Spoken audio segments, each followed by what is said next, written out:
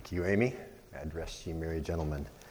Oh, tidings of comfort and joy. I want to ride along with Alex's prayer today and with our scripture. And so I invite you to turn to 2 Corinthians chapter 4. And for the little ones, if you'd like to have them downstairs for an age-graded children's church, you can be dismissed at this time. Many of our folks are already traveling. Many of you travel plans. And so we lift you up in prayer as you head out. 2 Corinthians chapter 4.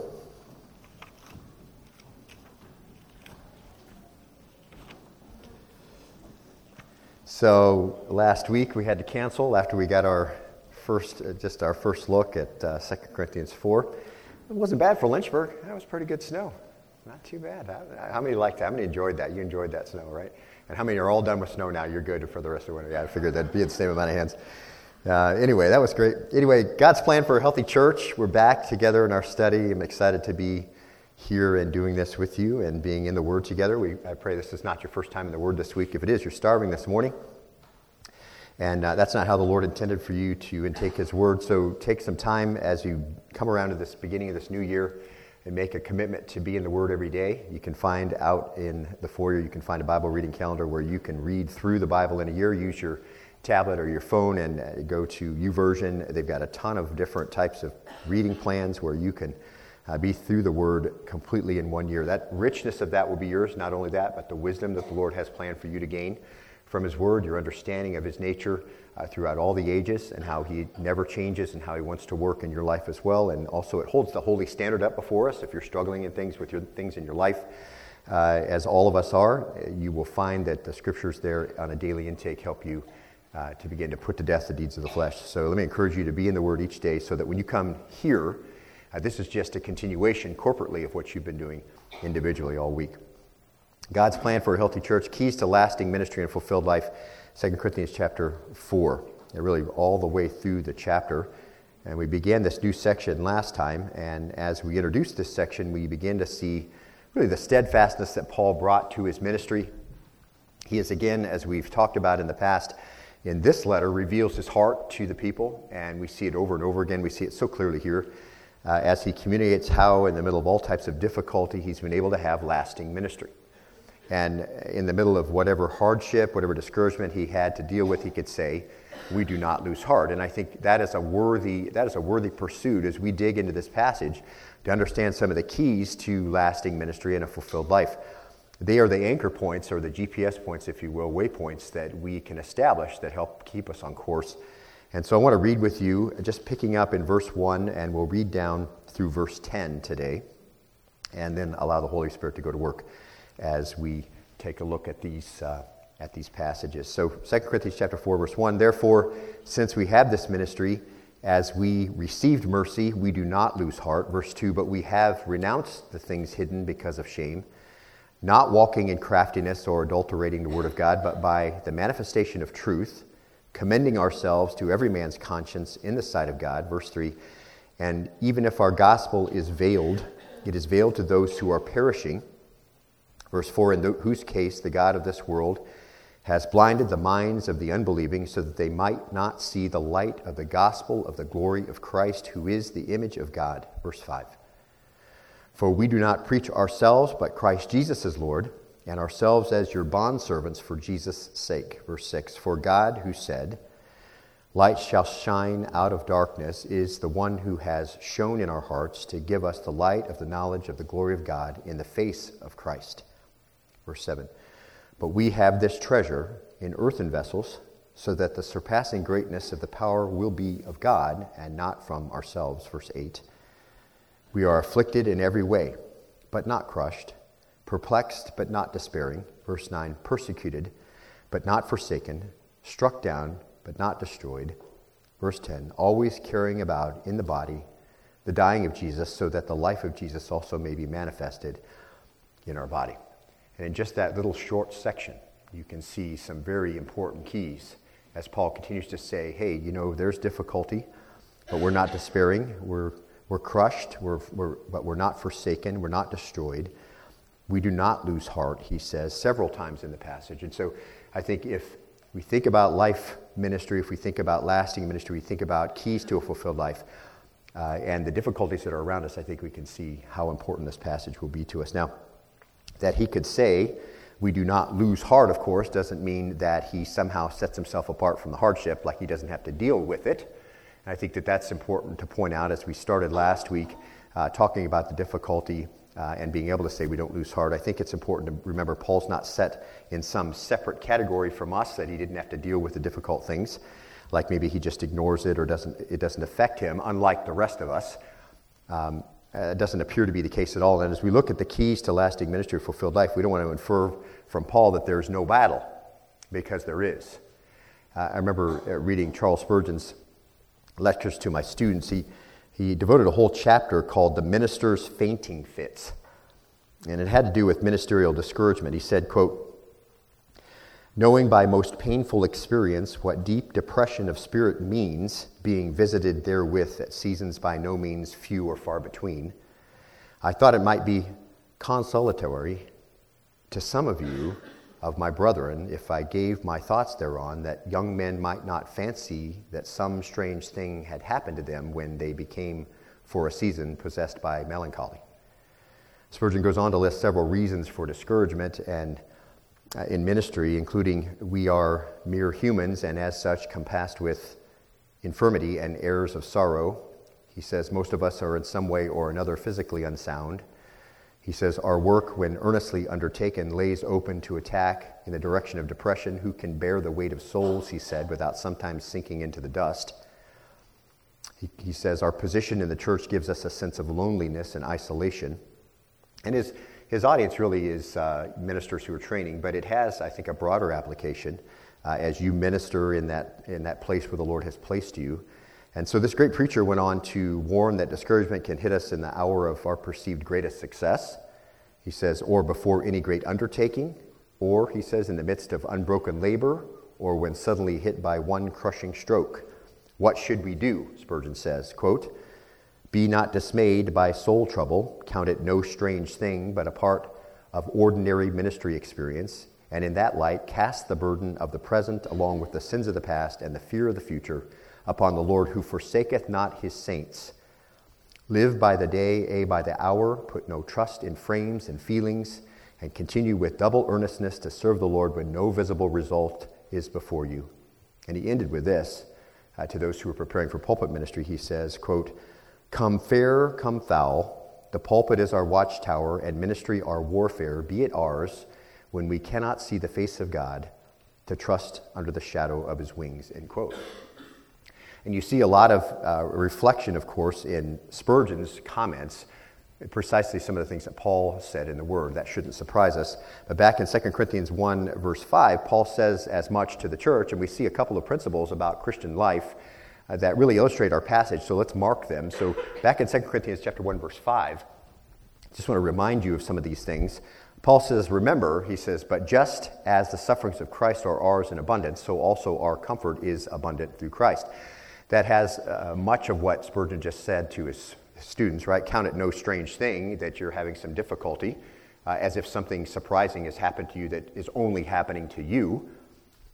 "For just as the sufferings of Christ," that sufferings is the Greek noun pathemata. And here in this context, it has to do with enduring calamity or enduring evil. And the idea is reflecting upon what Christ had to suffer during his life on earth. And he says, "For just as the sufferings of Christ are ours in abundance, so are..." And that abundance is all believers, then they're ours, and all believers are included in this statement.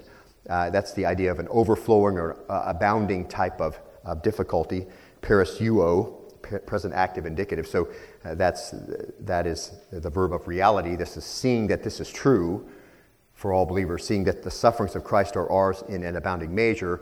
And here Paul is connecting with every believer. They're ours, his, he says, and yours, mine and his, mine and yours. Nobody's immune. This is the reality of every true believer. Nobody's immune. And so that first supporting principle, the sufferings of Christ overflow to us and are so, we're made to be partakers of them with him, or if you will, the sufferings of Christ that he had to suffer are part of the commonality that every believer shares. So it's not surprising to us as we do ministry that we should have difficulty. It shouldn't be surprising to us as we do ministry that we should have some opposition. We should have some hardship or whatever may come along as the sufferings of Christ overflow onto all of his followers. So that shouldn't be surprising. So as you do ministry, as Spurgeon had to really address this with his students, hey, you know what? You're going to have times that you're really low. You're going to be pressed into the dust. He said, how can you bear the weight of souls and not be pressed down into the dust once in a while?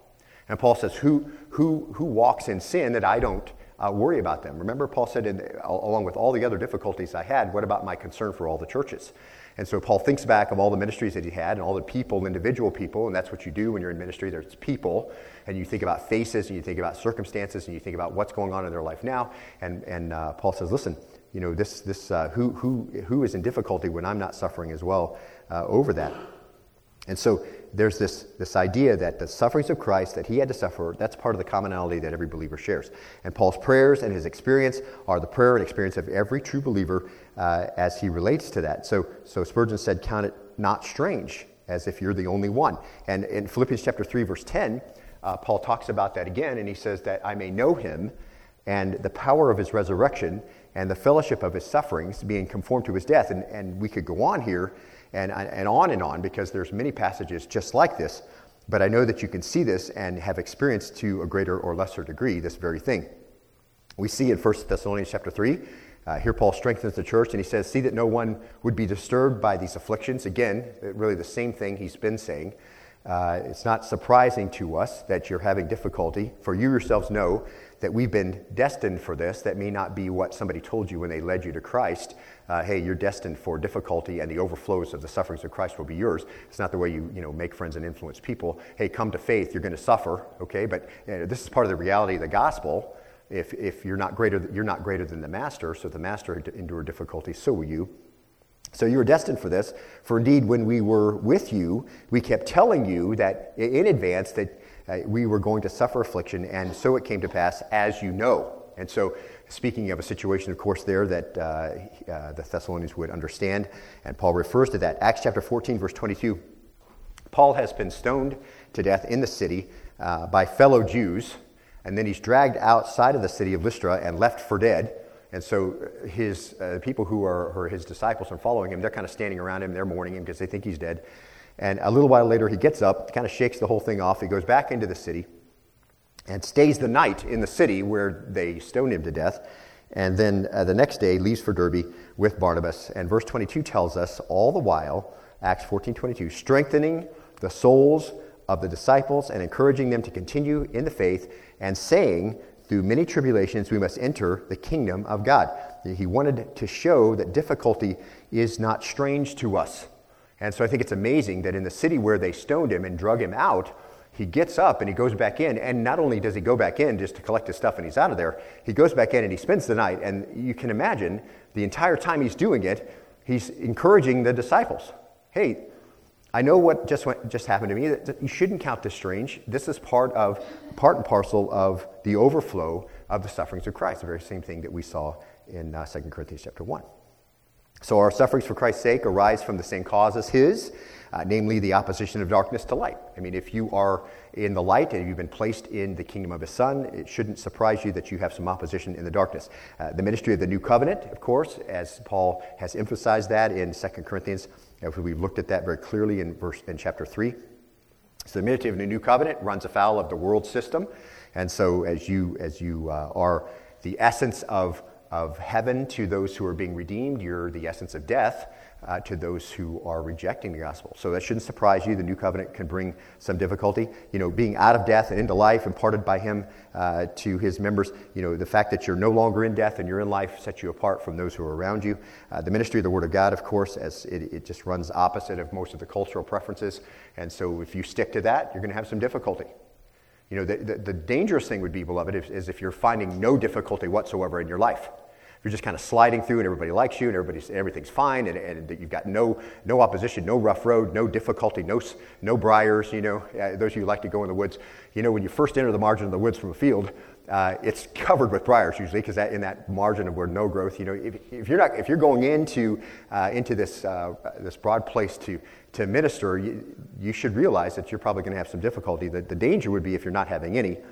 And of course, the sinfulness of men, the words of people, things that people will say about you behind your back, to your face, hurtful things, the actions of people, things people will do to derail what you're about, and all of that, and hard hearts and stiff necks, and all of those things bring about this overflowing of suffering.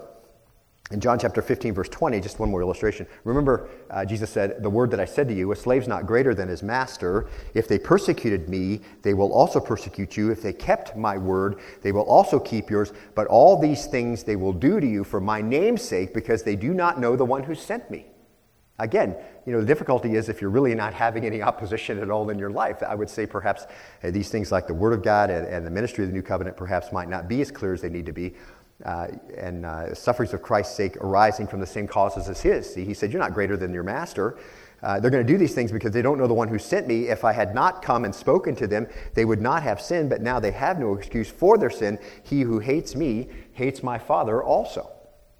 So not only are there tribulations that come as a result of the sinful world and a body that doesn't work right, and so you have some difficulty in the flesh, a chastening for purifying process where the Lord's making you more like his Son, and difficult people and hardship that comes from situations in the world, but there are common sufferings that are the result of being a disciple. And they can temporarily leave us perplexed and persecuted and struck down and afflicted. And those are exactly the words that Paul says he's had to endure. But as Paul illustrates these points, he says, "So also our comfort is abundant through Christ. For just as the sufferings of Christ overflow in us and to us, so also the comfort." So again, this is just a life hack, if you will, but it backs us back into our passage again, where Paul can say, well, we don't lose hope. Why didn't he lose hope? Well, the second supporting life principle is the comfort that comes from Christ as we share in his sufferings is a benefit that all believers share. See?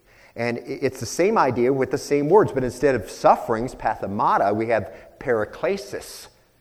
We have comfort, see? And the strengthening and encouragement and the help. The verb form, it means to come alongside and support. As a proper noun, it's one of the names of the Holy Spirit. And it overflows, is abundant. That's the idea of overflowing again, abounding, parasuo. So present, active, indicative. So seeing it's also true, this is the verb of reality here, the comfort of Christ is ours in an abounding measure. And I think we could say, for Paul, that the comforts which he derived from Christ were greater and more sufficient to overbalance the difficulties that we endured. And so then I would propose to you that question. Can you say that as well? Would you say that? Can you say Philippians 3:8, "More than that I count all things to be lost in view of the surpassing value of knowing Christ Jesus my Lord, for whom I've suffered the loss of all things, and count them but rubbish, that I may gain Christ"? See, this is like it's a dichotomy between the modern church and perhaps where Christianity needs to be, with this idea, are you willing to just give up? Would it be okay if you lost everything? See? And would you count it just as rubbish? And would Christ be enough? And I ask myself the same question as I ask you. And I'm not saying that Christ is going to require that from you. I'm just saying, what's the heart attitude you have as you look around you and the things that are in your life? See? And I think Paul really didn't care, and he lived that way. He just didn't say it. He didn't say, "I don't really care." He just lived that way. He knew how to obey. He knew how to abound, Philippians 4:11 and following. Whatever it was, it didn't really matter. Romans chapter 8, verse 35, "Who will separate us from the love of Christ? Will tribulation or distress or persecution or famine or nakedness or peril or sword?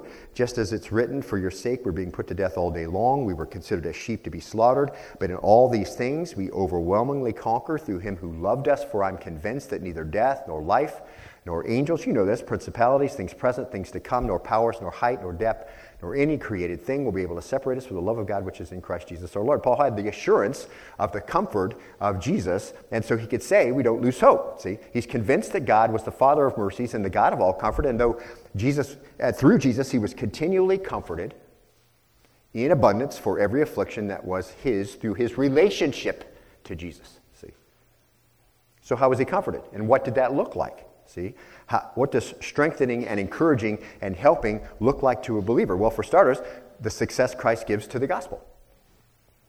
And we're going to see that in just a minute in chapter 4, where Paul, his first stop is this new covenant. He's sure of his calling. And as you think about the comfort that you receive from Christ, I think it helps us prioritize our life. I realize we have to work, we have to provide for the needs of our family, we have to do these things so that our families can live and be supplied, and we have to live in the world. However, what is the priority as we arrange our life? See? Because if the success of the gospel is your priority, yes, you can do all those things and still seeking his kingdom first.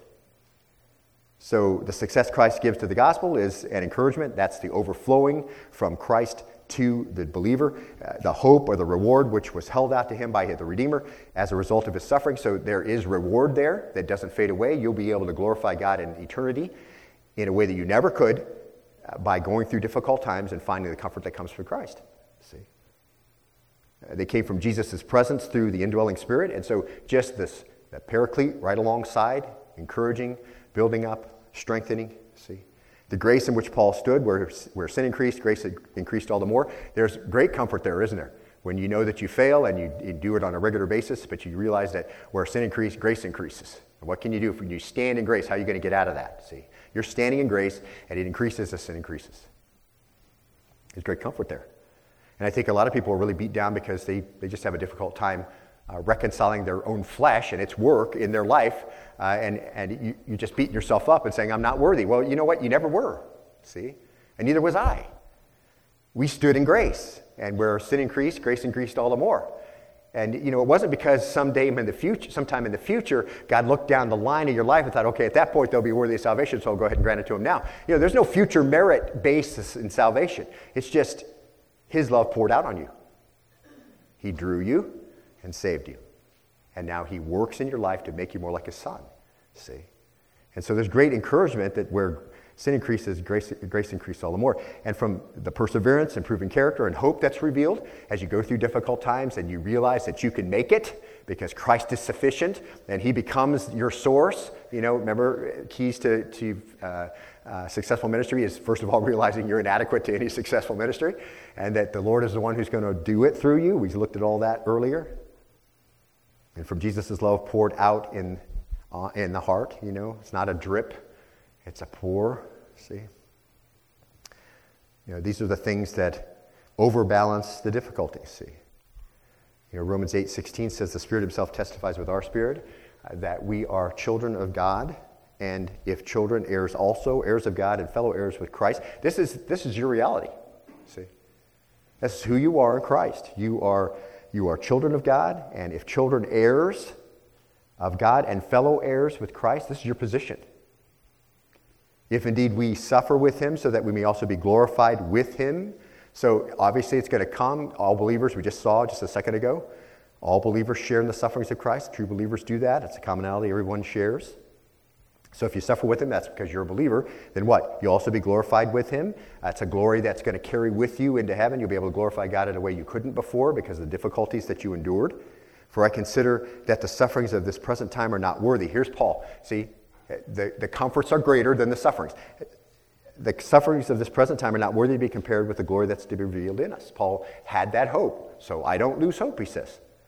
So we can count on this as really a universal truth for every believer, and understanding these truths contribute to lasting ministry and a fulfilled life. Mark this, beloved. We will suffer in the cause of Christ. And when we're persecuted or oppressed or wronged or mistreated or troubled on his account, or as Spurgeon said, we're pressed down with the weight of it, and you're not seeing these things move fast enough, and you're really not seeing some fruit at this time, and it just seems like everything is against you and whatever it is, and perhaps you're wronged or perhaps you're troubled on his account, he will take care that our hearts are filled with consolation. Eli Hoffman, we've talked about him before, a hymn writer. He's written a number of wonderful hymns, but he was born May 7th, 1839. Now you're going to see, just again, this thread of the difference between those with Christ and how they respond to difficulty and those without Christ. And again, Eli Hoffman, born in Oringsburg, PA. His father was a minister. Eli followed Christ at a young age. He attended Philadelphia public schools, studied science, and pursued the classics at Union Seminary of the Evangelical Association. So he worked for 11 years with the association's publishing house in Cleveland, Ohio. And during that time, he married the love of his life, but before much time had passed, she was taken from him in death. Now, we see that common thing, don't we? This is something we've talked about over and over again. So troubles of life come, don't they? We lose people we want to keep, and we wish we could have them still. And we have health issues that we wish we didn't have to go through. And we have hardship in our job, and we have to change jobs, and sometimes we lose our job. And things do not go like we want them to go. So what's our response? See, as we get the pressing pressure, is it the overflow of patience, endurance, so this purification process can endure? Or is it the sour of grapes that aren't ripe, and it's, why me, Lord? See. Let's see what he says. Well, after losing her, he returns to Pennsylvania. He devotes 33 years to pastoring Benton Harbor Presbyterian Church. Elijah's pastime was writing hymns, and many of those came from his pastoral experiences. One day, for example, he was ministering to some of the poor in Lebanon, PA. He meets a woman whose depression seemed beyond cure. She opens up her heart to him, and she shared her pent-up sorrow, wringing her hands. So she's talking to him. She cries, "What shall I do? Oh, what shall I do?" And Hoffman knew what she should do, for he himself had learned that deeper lesson from the Lord much earlier in life. He said to the woman, quote, "You cannot do better than to take all your sorrows to Jesus. You must tell him." And suddenly the lady's face lighted up. "Yes," she cried, "yes, that's it. I must tell Jesus." And her words echoed in Hoffman's ears, and he mulled them over, and as he returned home, he drew out his pen, and he started writing, "I must tell Jesus, I must tell Jesus." What's the rest of it? "I cannot bear my burdens alone. I must tell Jesus, I must tell Jesus. Jesus will help me. Jesus alone." So he lived to be 90, Hoffman did, telling Jesus his burdens and giving the church hymns like "What a Wonderful Savior" and "Down at the Cross" and "Are You Washed in the Blood?" and leaning on the everlasting arms. And he learned something in the difficulty of life and ministry, and it was exactly what Paul experienced, and it's exactly what Spurgeon was telling his students. For the believer, the reality is twofold. There's going to be an overflow of suffering from Christ's suffering to you, and from the difficulties of life and hardship that come, as Paul talked about later, as we'll see in 2 Corinthians at the end, where he just had a thorn in the flesh and much difficulty. He just said, "When I'm weak, then I'm strong." So he learned that there's an overflow of suffering from Christ's sufferings to you, and just as surely there will be an overflow of comfort from Jesus to you. And those principles, beloved, and this is an important application, I think, those principles help us unlearn the victim mentality. That's so clear in the church anymore. It's just, all of us are victims. We certainly see it in our culture. Everybody's a victim. Somebody did something to me and I'm a victim, and so I have the right to be a victim and have a victim type of mentality that where I'm owed something, and this is unfair, and this is why I am like I am, because all this stuff happened to me, see. And so this helps us unlearn that victim mentality and realize that, our lives are tools that God is preparing through our difficulties to be instruments of comfort, and it shouldn't surprise us when we share in the sufferings of Christ, and we should also not lose hope, because we'll also share in the sufferings of Christ, and we shouldn't be surprised, and we also share in the comforts of Christ. And those principles also help us to learn that we were destined for sufferings for Christ, so we really need to stop looking at it as if it's some unusual thing. See? And as you think about your life, I'm not minimizing difficulty in the past, perhaps childhoods that were very hard, people who did terrible things to you. I'm not minimizing any of those things. But the Lord will use those things to shape you and mold you into an instrument of comfort for other people, if you're not a victim, see. If you realize that the Lord's hand is in all of this, even in the midst of a broken, sinful world where wicked, terrible things happen to people, you are not a victim, see. You are an overcomer. You get to march in the parade behind the leader. And so these are, I think, super important principles just to kind of incorporate into the way we think about the things that happen to us perhaps tomorrow, or the news that you'll get in 2 weeks, or whatever it may happen, see. So difficulty, hardship in ministry, rejection, insult, and witness, these are the marks of the mission, see. And with those marks come an overabundance of encouragement and help, and courage, and promises, and fruit that overflow from Jesus. So it's no wonder, Paul says, we don't lose heart. Because there's a reality that Paul understands, and it's the same reality that you have and I have. He just understood it to be true, see. We read these passages, but I'm not sure we absorb them. There is a battle, and in the battle there's a purpose that the Lord is bringing about, but what we know is we're going to come away with in the end is that Christ will lead all who are his in victory, see. And so we can say with Paul, then, in verse 1, back in 2 Corinthians chapter 4 now, we do not lose heart. And in verse 8, and we'll incorporate these keys we're going to see here later, but I'll just give you just kind of a preview. In 2 Corinthians chapter 4, verse 8, he says, we are afflicted. Yes, we're afflicted. So Paul's not immune to it, right? He's not somehow set apart and we have to go through it, but he didn't. You know, he's a special kind of guy, and there was no affliction there. Yes, we're afflicted. There's no part of our life, Paul says, that hasn't been touched by pressure. That's the word for pressing grapes, okay? That's the same word we saw in Romans chapter 5. So we're pressed. That's the same word. It's translated pressed or afflicted. We're pressed in every way, see, but not crushed. And I love that illustration. Why? Because when you are pressing out grapes, what are you doing? You're crushing them flat to get everything out. But Paul says, we're pressed, but we're not crushed. So the short-circuited part there is the Lord's not allowing the grape to be completely crushed. He's just squeezing something out to see what's there. And I love that. We are afflicted. We're pressed in every way, but we're not crushed. But by God's mercy, we're not, see? We're not completely flattened. Yes, we're perplexed. And that's an interesting word. We're going to see it in just a minute. We don't know what the next step is sometimes. That's to be unsure of the step that's next. Have you ever been there? I don't know what to do next. I'm not sure where the Lord wants to take me. That's not unusual. Paul says we're perplexed. We don't know what the next step is, but not despairing. And we'll look at this in just a minute. But we know that God knows the next step, see? What that next step is, and so we're not without hope, see? We don't despair just because we don't know the very next step. We know the God who knows the next step, see?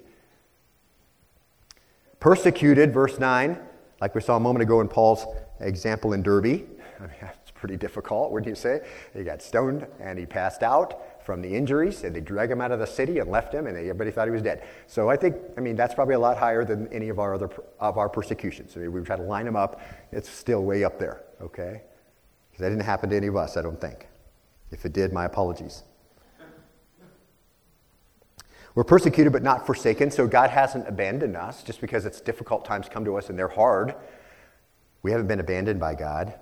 Struck down, this is literally to be thrown to the ground. Of course, that happened physically to Paul, but I think here it has to do with a lower position, a humbling, if you will, an experience is likely what he's speaking of, but not destroyed. So the idea is not ruined. We're not rendered useless just because God has humbled us and placed us to a different position. And so we're going to look at those in a while, but according to 2 Corinthians 6, 8 through 10, Paul endured a lot of that kind of thing, see? He had evil reports told about him. He was called a deceiver. He was referred to as an unknown. Nobody really knew him. Not a big deal. You know, at the point of dying at the hands of people, he said, and punished for no reason. He's sorrowful, poor, having nothing. Difficult, hard existence. And yet he's able to rise above the physical difficulty, and he's able to say, I don't lose heart, because he had those anchor points, those GPS waypoints we talked about earlier, much like Spurgeon was encouraging his students, right? Keys to lasting ministry, a fulfilled life. And we saw some of those points, and here some of those are, just a review from what we looked at before. He says, therefore, since we have this ministry, so he was certain about the validity of his calling. And that's a marvelous thing. We just said it just a minute ago. You know, regardless of what you're going through and the supply for the needs of your family, seeking first the kingdom of God is not one of the things that we can just choose or not to do or to do. Right? We have this ministry, we have this calling, and that's his number one encouragement, his number one anchor point. What's our main reason to be on earth? And that is to fulfill the Great Commission, right? And so speaking of this new covenant ministry, the ministry of the gospel, the Great Commission, which brings life, and it's a ministry of the Holy Spirit, and it's a ministry of imputed righteousness. We saw all this before. A sure hope of wonderful, secure eternity. It brings liberty. It brings transformation to the believer into Christ's image. Why would I be faithful to the end, Paul says? Why would I persevere to the end? Why will I go through all the obstacles and difficulties and hardships? And because we have this ministry. And whatever the price might be to fulfill it, the price is not enough to buy him out of it. Okay? Not even close. And so what keeps Paul and you and me on course is that there's this eternal impact connected to the ministry. And you don't have that on your own, see? It doesn't matter how important your job is or how much money you make or you know, what kind of level of authority that you've reached. You know, those things are all going to crumble to dust, and this will remain, see? mean, it's important it's important to supply for the needs of your family. If the Lord's advanced you, be advanced. If wherever you are, be content. There's that balance of, doing better and doing, and being able to accomplish more, and then also being content wherever the Lord puts you. But the bottom line is this, you have this ministry, and that's the validity of your calling, and that gives you hope. It's beyond all the job losses and difficult times and hardships and life lessons and health issues and whatever. You have this ministry, you have this calling. It exceeds those other things and becomes the reason why you exist, see? And then he brings everything into a right evaluation in this next GPS mark. He says,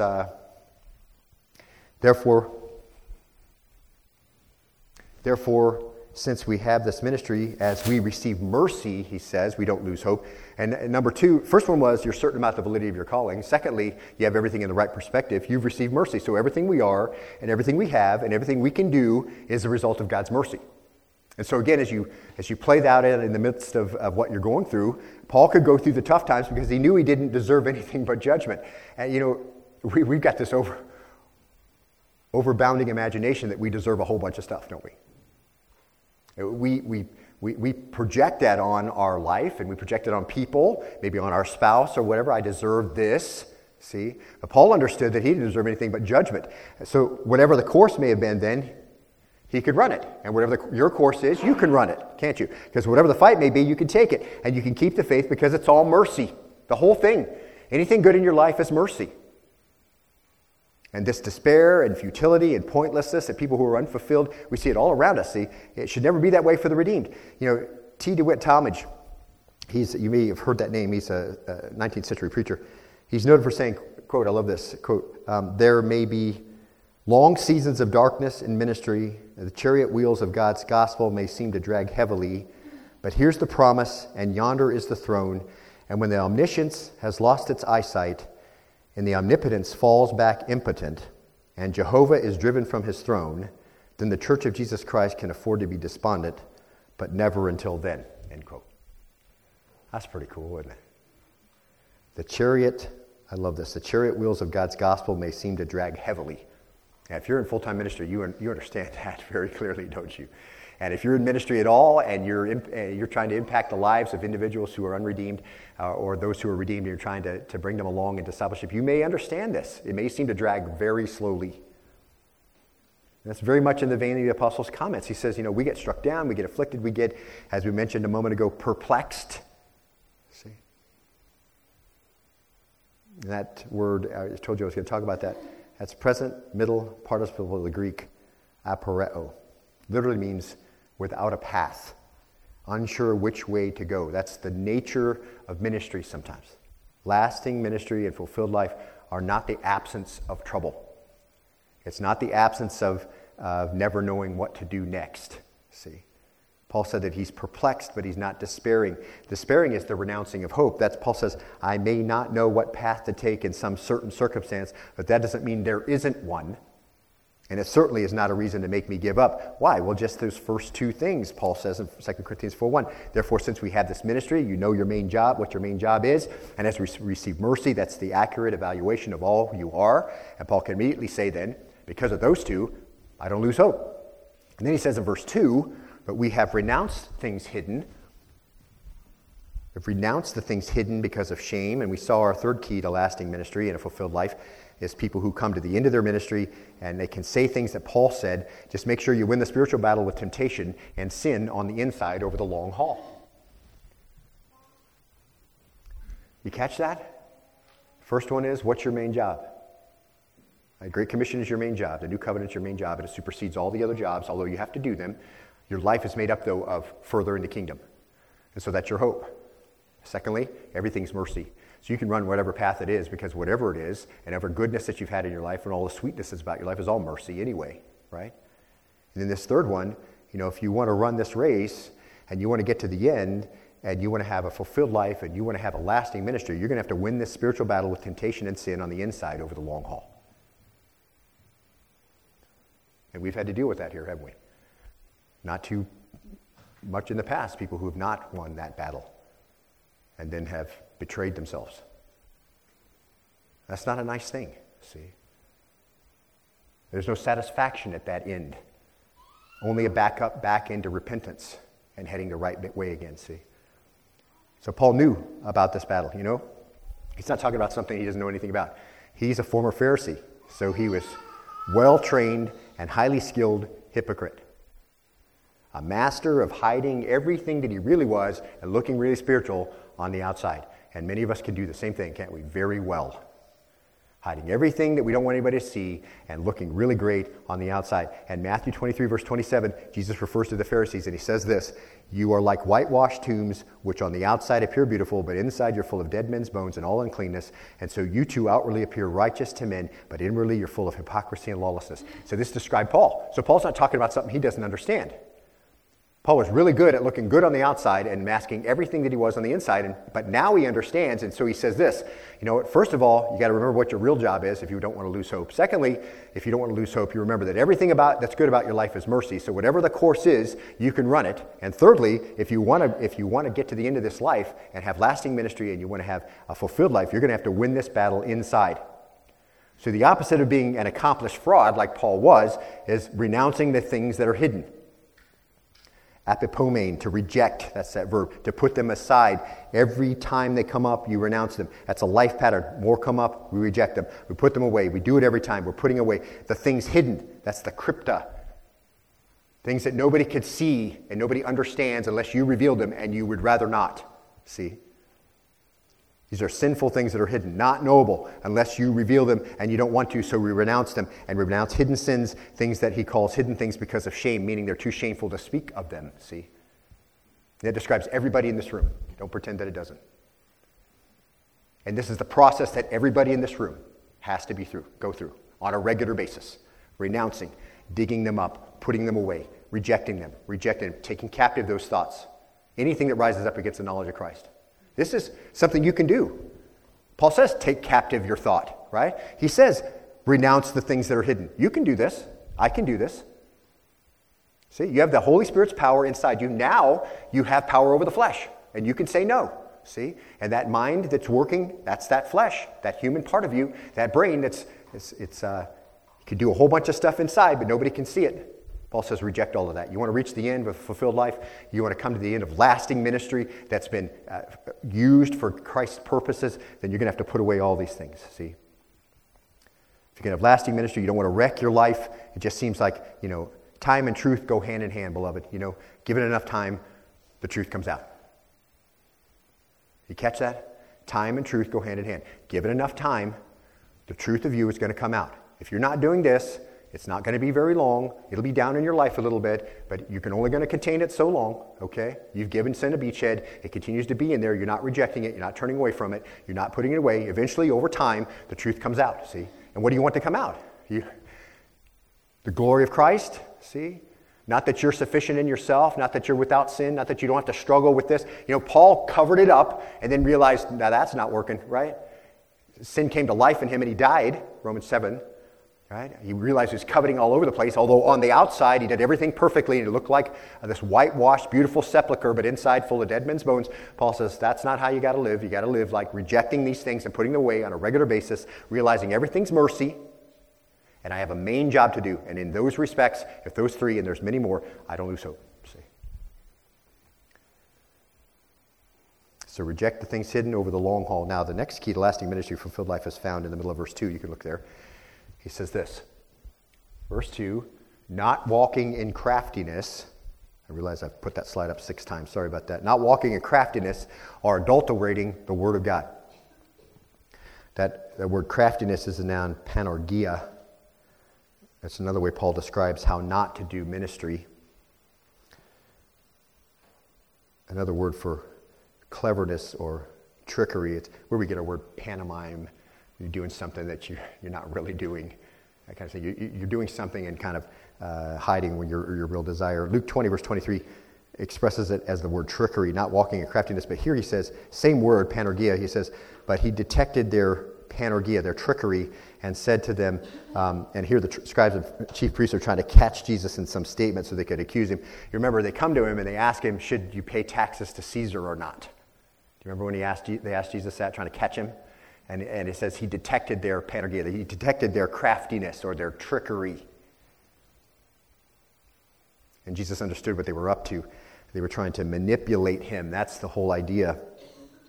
He told them to, bring him a coin, remember, and whose face is on it, and render to Caesar those things that are Caesar's, Just a side note, if you don't think you should be paying taxes, there's a problem right there for you, okay, among so many other ones.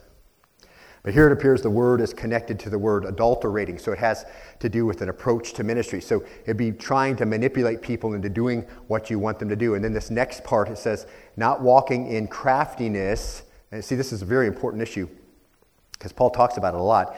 So not walking in panorgia, not walking in trickery, or, mark this, adulterating.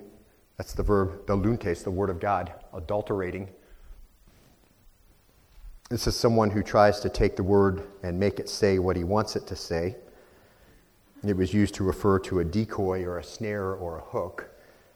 So that's the guy who uses a hook or a clever story, an emotional plea, making the word appear to say something it doesn't say. It's all about the teaching of the word. It's all about how you go about ministry with the word of God, okay? So he says, don't walk in trickery or craftiness, trying to trick somebody into doing something. Don't adulterate the word of God. Don't try to manipulate people into doing something with craftiness. And a while ago we saw another word that describes what ministry is not supposed to look like, 2 Corinthians 2:17. He says, for we're not like many peddling the word of God, peddling. But as from sincerity, but as from God, we speak in Christ in the sight of God. Many, of course, there is the adjective plistos. The article is there in the original, so it's the many, so it's a superlative. So it's saying there's lots of people who are doing this, they're doing ministry like this, they're peddling the word of God, peddling kapeluo. So this is a big problem. A large number of people.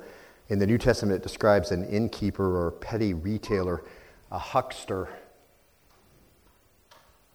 And they would do it to get gain, dealing in anything, willing to sell anything in any way. And these are widespread problems, and even in evangelical circles, we see this over and over again. And people, because of the craftiness brought through the teaching of the word, because of the adulterating the word of God, so using a clever story, emotional plea, a catchy video, something that pulls on your heart, instead of using the word of God, you're trying to manipulate something. And peddling the word of God, trying to sell it in some way as a huckster. People have lost the understanding of what biblical preaching really is supposed to be. It's got to be entertainment in some way. It's got to have something that's going to pull my heartstrings. It's got to have something to grab my attention. See, somehow we've got to dress it up in some way so that it's more appealing to people. See, this is the nature of biblical preaching, and it's so prevalent that people have forgotten what biblical preaching really is. And so when you go verse by verse through the word, people say, oh, that's just so dry. Because so much of that is going on, all those types of things. I mean, I think we could easily point out Steve Furtick and Elevation Church, based in Matthews, North Carolina. 17 locations of this church. One of them is in Roanoke, Virginia, so not very far away. I don't know if you remember, just not too long ago, he made the news because he said he was going to pray with the church, a sun stands still kind of prayer from Joshua 10, and ask God for thousands of people to come forward in baptism. Anybody remember this mess up? Interesting. So he's going to pray a sun stand still prayer and just say, okay, Lord, in our big service, we're going to just pray for thousands of people to spontaneously stand up and be baptized. But what he had done is he had seated dozens of people in the congregation, so when he called for the baptism, they all were supposed to stand up and go forward to be baptized. Although they weren't going to be baptized, they were seated to start the movement. Now, I don't have to connect that to what we just said for you to see that pretty much takes in 3 of the 4 things we just got through saying that Paul says you're not supposed to do.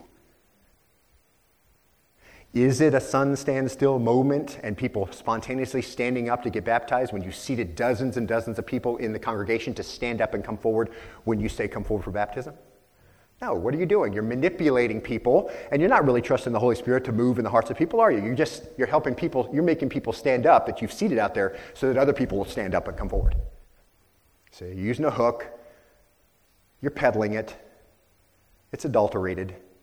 See, this is not that unusual, see.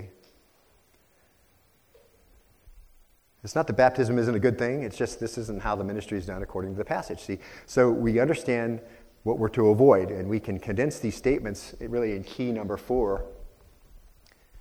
Paul says if you want lasting ministry, if as we've looked at this, what lasting ministry looks like, if you want to have a fulfilled life, you got to understand what your number one job is. You got to understand that, everything's mercy. You're going to need to understand that you've got to be doing this battle in the mind and in the heart all the time and rejecting these things. And then this fourth thing, you're never going to use the Word of God in such a way as to sell it or to accomplish some goal in ministry by manipulating people. The Word of God is powerful and quick and sharper than a two-edged sword, and it can do the work. You just got to release it, okay? And a faithful minister is someone, as we said over and over again, I've reminded you, he takes what the Lord has prepared in the kitchen and serves it at the table and tries not to mess it up in between. See? And just to confirm key 4, let's look at that next portion of verse 2. But we have renounced, he says, the things hidden because of shame, not walking in craftiness or adulterating the Word of God. Now mark this is what biblical teaching ministry is supposed to look like. Not peddling, not manipulation, not adulteration. What is it then? But by the manifestation of truth, commending ourselves to every man conscience in the sight of God. So here's the flip side. Here's what it's supposed to look like, see? Presentation of the truth. Phanerosis. This is a really cool word. It's connected closely with the word you've heard of before, apocalypsis. Remember apocalypsis? That's the revealing.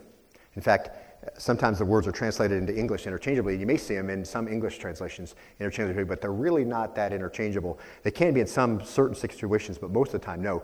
Apocalypsis has the idea of drawing back a curtain and letting everybody see what's hidden behind it. It's a disclosure. In fact, that's actually the Greek name for the book of Revelation. That is the book. That is the word Revelation, apocalypsis. The book of Revelation has that name. The full name is the revelation of Jesus Christ. That's when we say we're going to turn to the book of Revelation, that true name of that book is the revelation, the apocalypsis, the revealing, the disclosure of things about Jesus' reign that were previously unknown. The curtain is pulled back, and here it is. And so as we study that book, we realize there are things here that aren't anywhere else in the Bible, and we learn things about Jesus' reign and his future reign that we wouldn't have known unless it was revealed, okay? But that's not the word Paul uses here. Phanerosis has to do with actively presenting the truth. And you can see how they're closely related. But this word has to do with how to do ministry. And that makes sense because that's what Paul is being carried along by the Holy Spirit to reveal to the church, how to have lasting ministry and how to have a fulfilled life. And this is what biblical ministry is supposed to look like. Here it is. It's the open, clear exposition of truth, see? And that truth is the Scriptures, unadulterated, unmanipulated, unpeddled, no trickery involved in it, see? And the Scriptures are where we find sound doctrine. And sound doctrine, and by that, notice he says, commending ourselves to every man's conscience in the sight of God. So this is not unfamiliar language to us from Paul in the letter. He is showing the church his heart. So in other words, if you think about it, the way I conducted my ministry, he says, among you, was by actively presenting the truth. That's what Paul says to the church. I was with you for 18 months. I actively presented the truth to you. And your conscience knows that this is true, see? And in everything we've done, our conscience, Paul says, agreed with us, and it's fully informed by the Word of God. And so when you do ministry this way, then, beloved, it allows the ministry you do to stand up to the scrutiny of our most important audience. That's that right there at the end. Commending ourselves to every man's conscience. Look at the last part. In the sight of God, see? Paul calls on that scrutiny right now. He says, listen, my conscience does not convict me before you. So I actively exposited the truth clearly before you regularly. I just opened the Bible up and taught you exactly what it said. I didn't try to hook you. I didn't try to do something to trick you. I didn't adulterate it. Okay, I didn't peddle it. See? And your conscience knows this is true. And Paul calls on scrutiny from God right now. I'm doing this. I did this in the sight of God. See? Manifesting the truth by rightly dividing the word allows you to say that. And so as you do your ministry, just think, that's where the power is, beloved, whatever it is. If you're doing little kids ministry, teen ministry, preteen ministry, adult ministry, Bible study, whatever it is, the power is found in the Word of God, not adulterated. Don't think you have to have a whole bunch of these things going on so that you get people drawn in. Okay, the power is in the Word of God, and God's people need it, see? And so they hunger after it. If the Holy Spirit's there, they will hunger after the Word of God. As a deer pants for the water, so my soul longs for it. See? As in a dry land. Paul says, listen, your conscience, he says to the church, your conscience isn't saying, yeah, I know you open the Word of God, but remember when Paul was trying to manipulate the Word so we would do some certain thing, that we would pay him or welcome him into our home or be baptized or whatever. Now, Paul says, no, you can't say any of that because I didn't do any of that. I didn't try to trick you. I just told you what the Word of God said. His conscience is clear, and they can bear no witness in that way. So Paul says, what I said then, I still say now, and in the same way. Can you say that? See? And again, we just bring ourselves in line with this. Can you do this kind of thing? Sure. What's the passage I give you all the time? Colossians chapter 3, verse 16. Let the word of Christ dwell in you richly with all wisdom, teaching, admonishing one another. Right? You have the word of God. You're holding it right now. What are you to do with it? You're supposed to let it dwell richly within you. You open it up, you read it. What does it say? What does it mean by what it says? How does that apply to me? So what's Paul actively saying? See, Paul says, we speak the unadulterated, unmanipulated, unpeddled word of God, and we do it right in front of God, and your conscience bears that witness. And we shouldn't be ashamed to acknowledge that if we're rightly dividing the word of truth. We can say, God's my witness. I'm just opening the word to you, and this is, you're responsible for what you hear, see? And I'm not trying to trick you into making some decision. Listen, the Holy Spirit calls you to do it. Do it. So we're not afraid to call God as a witness. So key number 5, if you're copying these down, key number 5, if you want to have a lasting ministry, a fulfilled life, then just beloved, especially if you're heading into vocational ministry, but whatever ministry it is you're doing, relentlessly, faithfully present scriptural truth clearly and plainly over the long haul. Lasting ministry, fulfilled life. You're going to get to into your life, and you're going to look back and you're going to say, "I've got no regrets." See, and you may be like, some of the illustrations we saw. The wheels may be grinding slowly. You may be pressed into the soil from time to time from the weight of souls, and you just don't seem to be doing anything that you think is any good. And people may hate you, and people may say terrible things about you, like they did Paul. See, and they may wish you were dead, like they wished Paul was dead, and they tried to make sure Paul was dead. They may wish you weren't there, like they wished Paul wasn't there, see? They may make you wish you didn't have to go back there, like Apollos. Remember, after he left, Paul says, can you go back to the Corinthian church? He's like, I don't think so. Not right now. Not ever. People may betray you, they may defect from you, but no matter what the hardships and no matter what the trials and no matter what the difficulties and no matter what the discouragements, no matter what the assaults were, as we saw earlier, whatever the difficulties that you have in Christ, you're also comforted with the comfort that's from Christ, right? That's the truth, see? No matter how you may be unjustly attacked, and criticized, Paul never watered down the scripture. He never twisted it to gain some personal end. He just relentlessly, faithfully presented scriptural truth clearly and plainly over the long haul, see? And as a consequence, faithfulness to the truth over the long haul commended themselves to the conscience of the people, even to his enemies, see? He's going to get to the end of his life, and he looks back, he's got no regrets, and his conscience is clear. He just presented the word of God. He knew what his number one job was, right? And he knew that everything was mercy, so it really didn't matter if people abuse me or whatever good I have in my life, that's just mercy anyway, and I just deserve judgment. Right? It's not like we're walking around, I just deserve judgment, I just deserve. I mean, it's a mind attitude that we're not entitled, okay? And then winning that battle inside all the time, right? Because that's going to interrupt all that other stuff, if you're not winning that battle inside.